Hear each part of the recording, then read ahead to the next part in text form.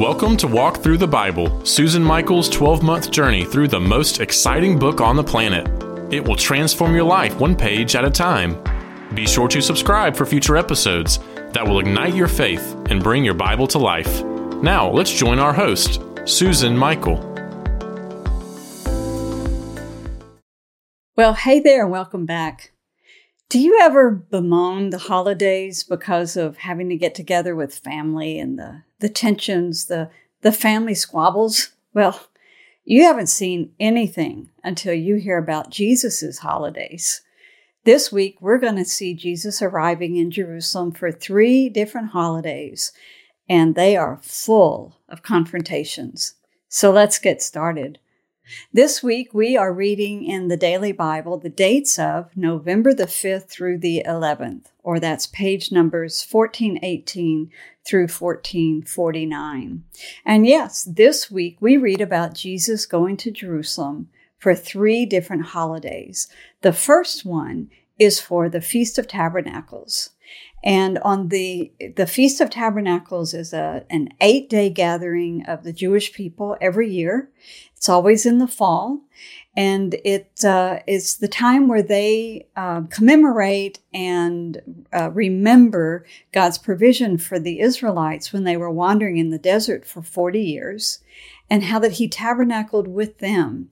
And during this week, they live in temporary dwellings, little booths outside their homes, where they can see the sky through the palm trees and be reminded of God's provision and His covering for them.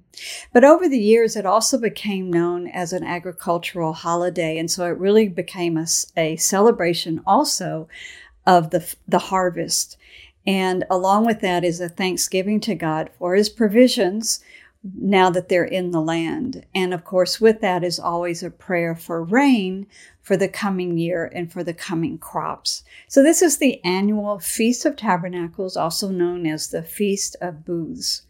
And it's very interesting that on the very last day of the feast, there was a water libation ceremony carried on throughout the feast, but it kind of had a crescendo towards the end of the feast week, where the high priest would go down to the pool of Siloam, which is down the hill from the temple, and they would take a golden water pitcher and they would take waters, living waters out of the pool of Siloam, which is fed by the Gihon springs, and they would take these living waters all the way back up the hill to the temple, and they would pour it out over the altar. And they would do it as a signifying God providing rain for the crops, but also pouring out of His Holy Spirit upon the people. And it seems like it could have been at that very moment, because Jesus spoke up while they're at the Feast of Tabernacles. And we read about it in John 7:37 through 38. And He says this: "Let anyone who is thirsty come to me and drink. Whoever believes in me, as Scripture has said, rivers of living water will flow from them." By this He meant the Spirit. So in this context of the outpouring of the water on the altar as a symbol of the outpouring of the Holy Spirit, Jesus says, "All who are thirsty, come to me, the source of living waters." On the last great day of the feast, Jesus also, it seems that He made another proclamation. Now keep in mind, during these 3 great feasts of Israel, they would have tens of thousands, maybe even hundreds of thousands of Jewish pilgrims come up to Jerusalem. Jerusalem is just full and overrunning with people. They're camped out all around the city because there's not enough room in the city, in the houses and the rooms there for the people. And so on the Great Temple Mount are all of these magnificent menorahs that are lit, and they shine through, they light up the whole city of Jerusalem during these festivities. And so Jesus then proclaims in the midst of this, "I am the light of the world." So Now, moving on then in John 8, it continues. It seems like it's a continuation. Jesus is still in Jerusalem. The Feast of Tabernacles might be over or coming to an end, but he ends up in this debate and this confrontation. So he has declared to the people that he is the light of the world. And then he ends up in a very heated conversation with the rabbis. And he tells them, like, if you believed me, then you would know the truth, and the truth would set you free. And the response is, but we're the descendants of Abraham. We're not slaves to anybody. And then, so Jesus replies and says, if you were really Abraham's sons, you would do as Abraham did. And sort of saying, he believed in me. He would believe me because he knows the Father and you don't. So then they say, what do you mean? We're not illegitimate sons. And at this point, you have to take a pause. There may have been a real jab here at Jesus himself as an illegitimate son, the son of Mary who didn't have a father. So they say, we're not illegitimate. And then he says to them, why is it you don't understand what I'm telling you? Because you belong to your father, the devil. So now it's like, you're not sons of Abraham. You're sons of the devil. He's the liar and the father of lies.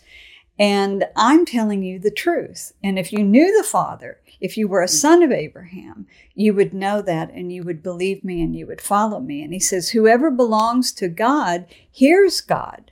The reason you don't hear me is that you do not belong to God, and whoever obeys my word will never see death. And at that, they didn't say he was illegitimate. They said, you are demon possessed.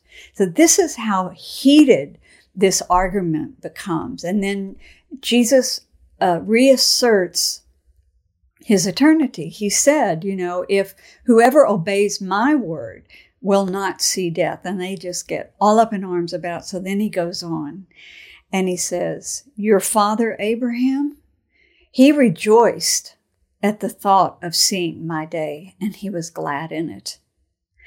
And then he says, before Abraham was even born, I am. Wow. That was a declaration of Jesus' eternal existence before Abraham and his ability to give eternal life to those who follow him. And so at this, they perceive this to be total blasphemy. To say that I am was declaring his divinity. And so they took up stones to stone him. Now we enter into a part of the story that's really quite phenomenal. So what does Jesus do? So he says to them, as long as it's day, we must do the works of him who sent me.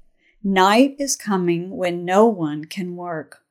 While I am in the world, I am the light of the world. And then he comes across this blind man. And so he spits into the mud, he creates mud, he puts it on the guy's eyes, and he tells him, go wash in the pool of Siloam. Now, this is very interesting. The guy's blind. You're going to make him walk all the way from probably the temple down the hill through all the crowds, the marketplace, to go to this busy pool of Siloam and wash his eyes. Why would Jesus do that? I think the Bible doesn't tell us this. I think it was so that the crowds would see him walking through the city with mud on his eyes. They're like, what are you doing? Well, this man put mud on my eyes and told me to go wash. And they may have even started following him. But I think it was for the crowds to see this. The man goes down, he stumbles down to the pool of Siloam, he washes, and he is healed. And the message is this, that after dealing with the blind Pharisees and those that argued with him, Jesus said, I am the light of the world, and then he healed a blind man. Now, the Pharisees go and they question the man's parents. They don't want to get involved because they know they'll get kicked out of the synagogue. In other words, they'll be excommunicated from the people of Israel. They will be excommunicated from the people of Israel. And sure enough, after the Pharisees questioned the man who had been healed, he was excommunicated. He was kicked out of the synagogue. Now, isn't that amazing? Here's been this tremendous miracle. All these people have seen this miracle. They've seen this man for years, blind. And instead of rejoicing over it and letting the man have his moment, they excommunicate him. They punish him because he was healed. So Jesus tells them, "For judgment I have come into this world, so that the blind will see, and those who will become blind, and those who see will become blind." So Jesus has brought this whole discourse to a climax, that I've come to judge the world, and I'm going to help the blind to see, but those who see, the Pharisees, the leaders that are arguing with him, will become blind. So once again, it's the principle we talked about last week, that if you have ears to hear, if you really want to know, the Holy Spirit will open your ears, will open your heart, will open your eyes. But if you do not want to see, then you're going to be blinded to the truth. It's spiritually discerned here.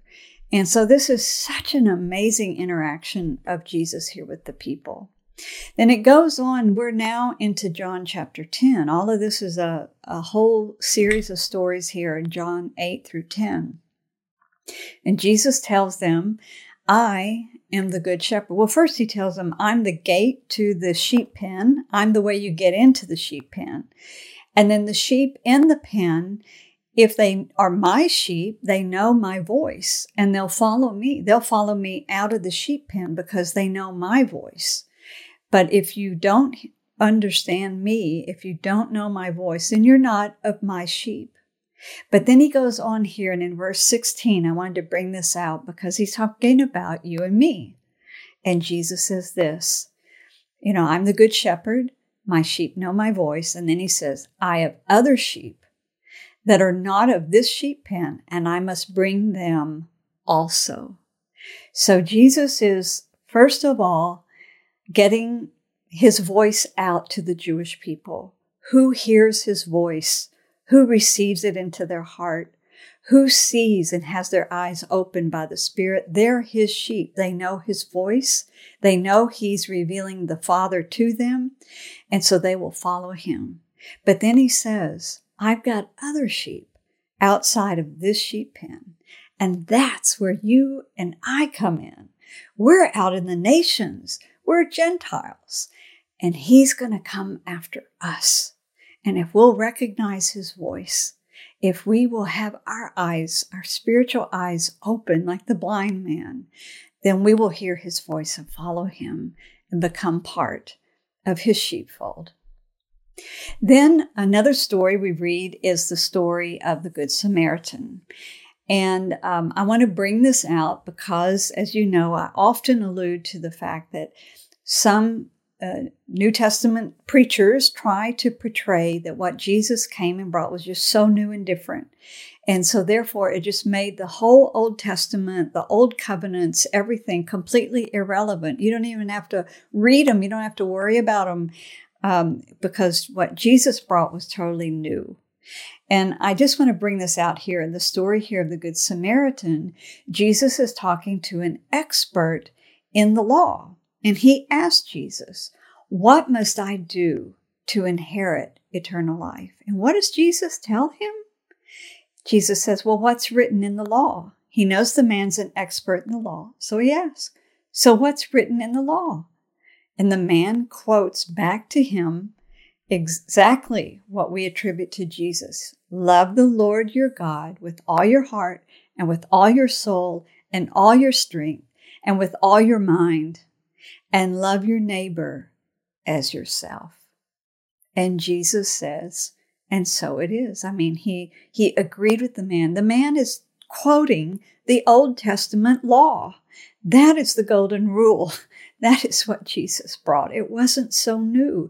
It was just a clarification, a bringing out the heart of the law through these verses. But then the man responds, and his response is so Jewish. I love it. What does he say? Okay, who is my neighbor? So, and this is what I like to explain to us Gentile Christians out in the nations, that the Jews would ask, okay, how do I do it? What's the definition of neighbor? Who is my neighbor? And that's when Jesus went into the parable of the Good Samaritan in order to answer that. But I think so often we don't ask enough questions.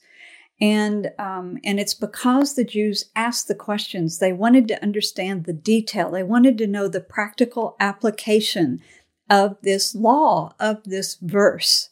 And so they would dig and dig until they got that. That's what the rabbis did for centuries. And that's why the law developed and developed and developed. And we ended up with such restrictive rabbinic laws obeyed today by the ultra-Orthodox community.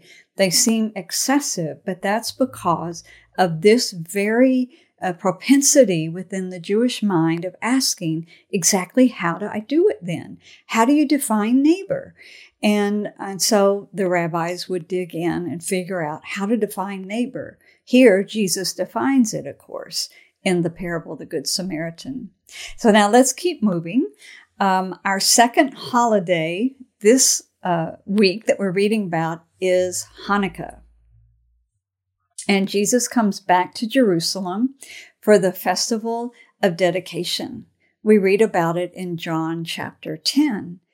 So Hanukkah is the celebration of what had just happened about 150 years earlier when the Maccabean revolt defeated the Greek Seleucid forces led by Antiochus IV Epiphanes, and they had seized control of the temple and they rededicated it to the God of Israel. Now, I want to put this in context.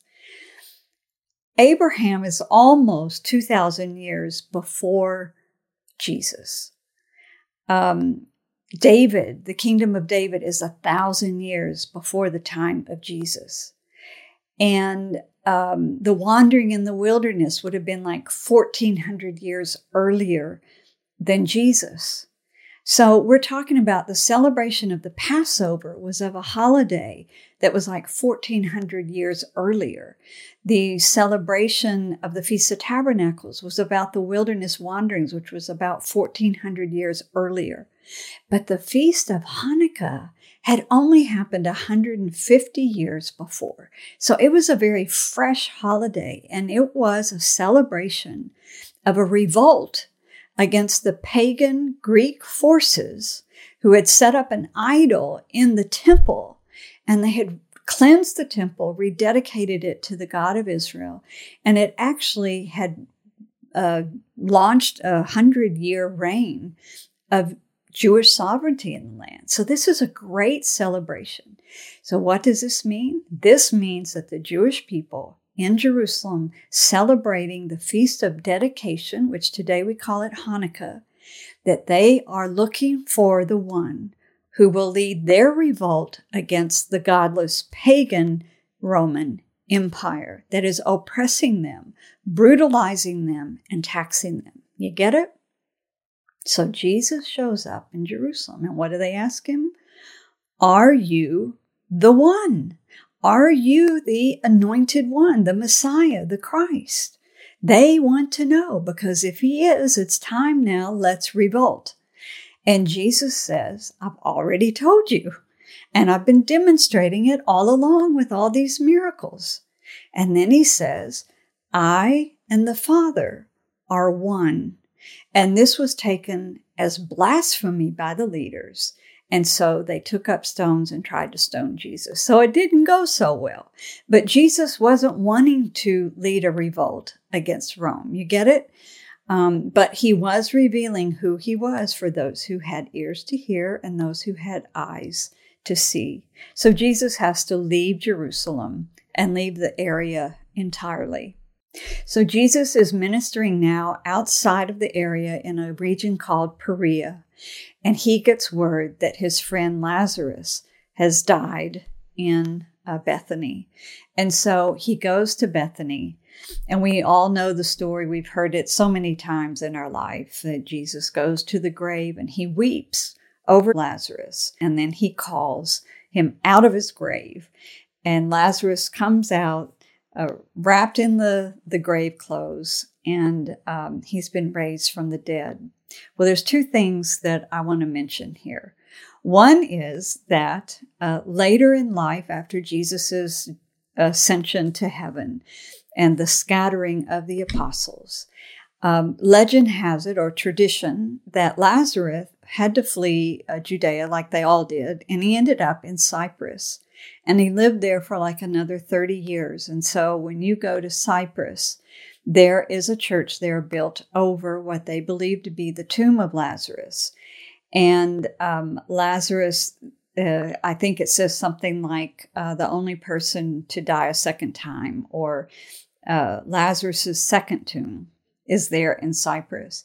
But it's a pretty strong tradition because they believe that the location of the tomb was lost after the Arab Muslim invasion in the 7th century AD. And then 2 centuries later, it was uncovered. They found a tomb, and on it, it said, Lazarus, 4 days dead, friend of Christ. And so the remains that were in that tomb were taken to Constantinople, which was the headquarters of the Eastern Church at the time. And so I don't know where they are today, but it's a strong tradition about Lazarus that he did die again later on there in Cyprus. The second thing I want to point out is what the resurrection of Lazarus from the dead did, that it actually resulted, the Sanhedrin decided now that they needed to kill Jesus. Because why? The crowds. The word was spreading rapidly that Jesus, this Jesus from Nazareth, had raised this man Lazarus from the dead. And so it's becoming a real movement, a real flurry of interest in this Jesus. And the Sanhedrin realizes they have a problem on their hands. And we have to understand the context of that problem. Living under Roman oppression. And the role of the Sanhedrin was to be a kind of self-government for the Jewish people, but a body that reported to Rome. The high priest was head of the Sanhedrin. He reported to Rome. Rome actually appointed the high priest. And this is why the Essene movement didn't want to have anything to do with the priest of the temple, because it was a political appointment now. It was no longer a position of holiness, and it had been corrupted politically. So the Sanhedrin was trying to keep down any kind of revolt or rebellion against Rome. And so they said, it's time to get rid of this man. And the high priest actually said, so what if one man dies on behalf of the nation? Meaning, if they don't kill the one man, Rome will wipe them all out. It will lead to disaster. And of course, they ended up killing the one man. And later on, Rome came in anyway and wiped out the nation. But that's what was going on here. The second thing that's very interesting is not only did they plot to kill Jesus, they plotted to kill Lazarus, because so many Jews were now believing about this miracle. So once again, Jesus has to get out of the area. He goes to the area called Ephraim. Now, but the third holiday is approaching, and it's Passover. Jesus begins to make his way to Jerusalem. Now, everybody is looking for Jesus in Jerusalem because the pilgrims are beginning to enter the city. I think there were over 100,000 pilgrims that would come into the city during the holidays.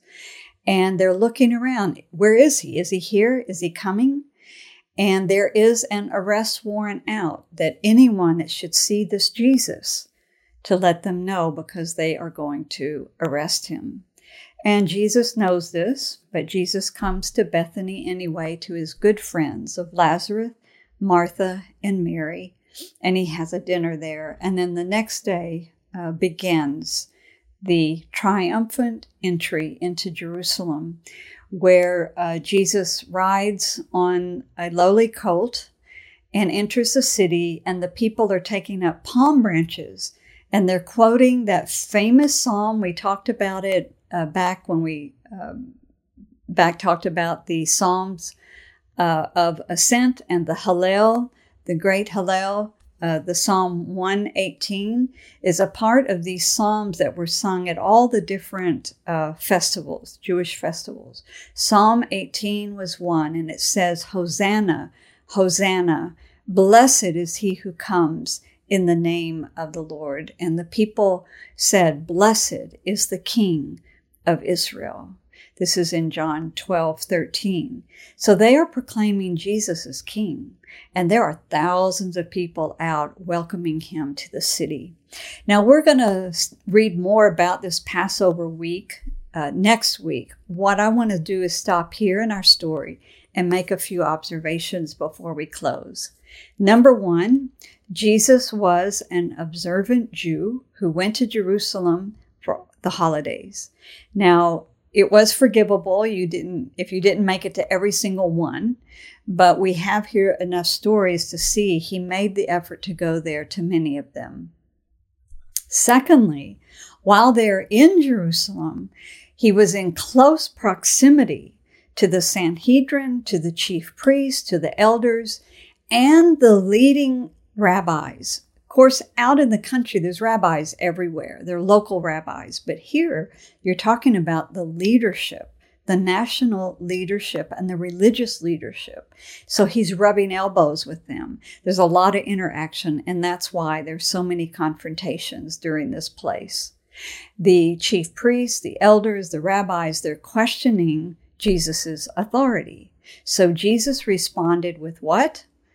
Out of Psalm 118. And this is a really clever little response. He says, have you ever read in the scriptures? Now, get the sarcasm here. These are experts of the law. These are the chief priests, the elders. They not only read the scriptures, they memorize the scriptures. So to say, have you read in the scriptures?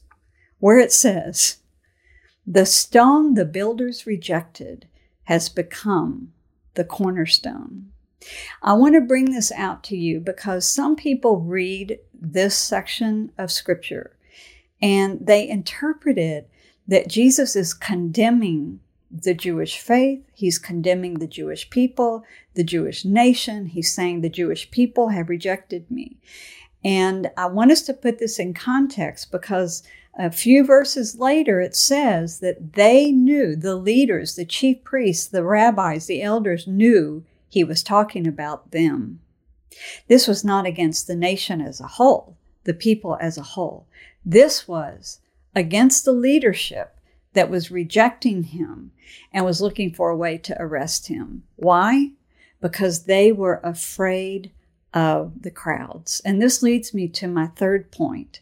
While Jesus is in Jerusalem for these holidays, it became dangerous for him because there were so many Jews who did believe in him. And we often hear the generalization that the Jewish people rejected Jesus. Well, that's not really accurate.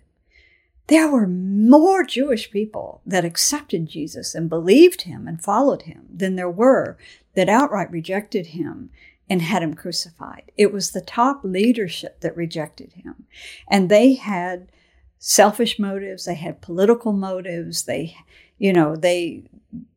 were self-preservation, whatever their motives were. It was a combination of things. And they had to put this down. They had to make sure the people did not proclaim somebody as king and that Rome would come in and stomp on all of them. So you have all these thousands of people hailing Jesus as king as he enters the city. And then when Jesus entered Jerusalem, Matthew 21:10 said the whole city was stirred and asked, who is this? In John 12:19, the Pharisees said, look how the whole world has gone after him. Mark 11:18, the chief priests and teachers of the law heard this and began looking for a way to kill him, for they feared him because the whole crowd was amazed at his teaching. And Luke 19:48, they could not find any way to do it because all the people hung on his words. So I want us to get the right context here. Many thousands of Jewish people did believe Jesus and were proclaiming him as king. But that was the problem. And that's why the few, the leaders, felt that they needed to step in. And the fourth point that I want to end with today is about Jesus' heart for his people. And we read that in two different sections that we're reading this week. So I want to read to you Luke 19, verses 41 through 44. As he approached Jerusalem and saw the city, he wept over it and said, "If you, even you, had only known on this day what would bring you peace, but now it's hidden from your eyes. The days will come upon you when your enemies will build an embankment against you and encircle you and hem you in on every side. They will dash you to the ground, you and the children within your walls. They will not leave one stone on another, because you did not recognize the time of God's coming to you." Jesus wept over Jerusalem. He said, if only you had recognized what would bring you peace, but instead you're blinded. Your eyes are blinded. And then he begins to predict the destruction of Jerusalem and the temple that will come. We're going to talk about that more next week. But this is Jesus' heart for his people. He wept over them. And we also read in another scripture here where he laments over Jerusalem. And it's in Luke 13, 34 through 35. He said, "Jerusalem, Jerusalem, you who kill the prophets and stone those sent to you. How often I have longed to gather your children together as a hen gathers her chicks under her wings, and you were not willing. Look, your house is left to you desolate. I will tell you, you will not see me again until you say, 'Blessed is he who comes in the name of the Lord.'" What is Jesus saying here? He's saying the people had already proclaimed, "Blessed are you who comes in the name of the Lord, the King of Israel." So he's not speaking against the whole nation as a whole. He is speaking here to the leaders of Jerusalem, and he's saying, if only you had recognized, as much as I wanted to gather you under my wings, but you were not willing. And look, your house is left you desolate. Is he talking about the house? What house? Well, the temple is going to be desolate. But he's telling them, I tell you, speaking to a Jewish Jerusalem, the Jewish leaders of Jerusalem, you will not see me again until you say, "Blessed is he who comes in the name of the Lord." He is saying prophetically here, I'm not coming back until you welcome me as king and you say, "Baruch haba b'shem Adonai," blessed is he who comes in the name of the Lord. Come, King of Israel. One day this is going to happen, and this is when Jesus returns to Jerusalem. So with that, I'm going to close today. Enjoy this week's reading. Our resources I want to point you to for today. We have 2 DVDs written in stone. The first one is called Jesus of Nazareth. The second one is called The Secrets of the Temple. You will love them as you're reading through these stories. I really encourage you to get these 2 DVDs. They're very low cost, and you can visualize where so many of these events took place. Enjoy your reading this week. We'll be back here next week. Till then, God bless. If this is the first time you've listened to the Out of Zion podcast and our Walk Through the Bible series, you'd like to join us, please download our New Testament reading guide so that you can be reading along with us each week as we are walking through the pages of the New Testament. Go to outofzionshow.com and request your New Testament reading guide. Do it today, and we'll see you back here next week. We hope you have enjoyed this episode of Out of Zion with Susan Michael. Be sure to subscribe to Out of Zion now on Apple Podcasts, cpnshows.com, YouTube, or wherever you like to listen and learn. Out of Zion with Susan Michael is a production of ICEJ USA, all rights reserved.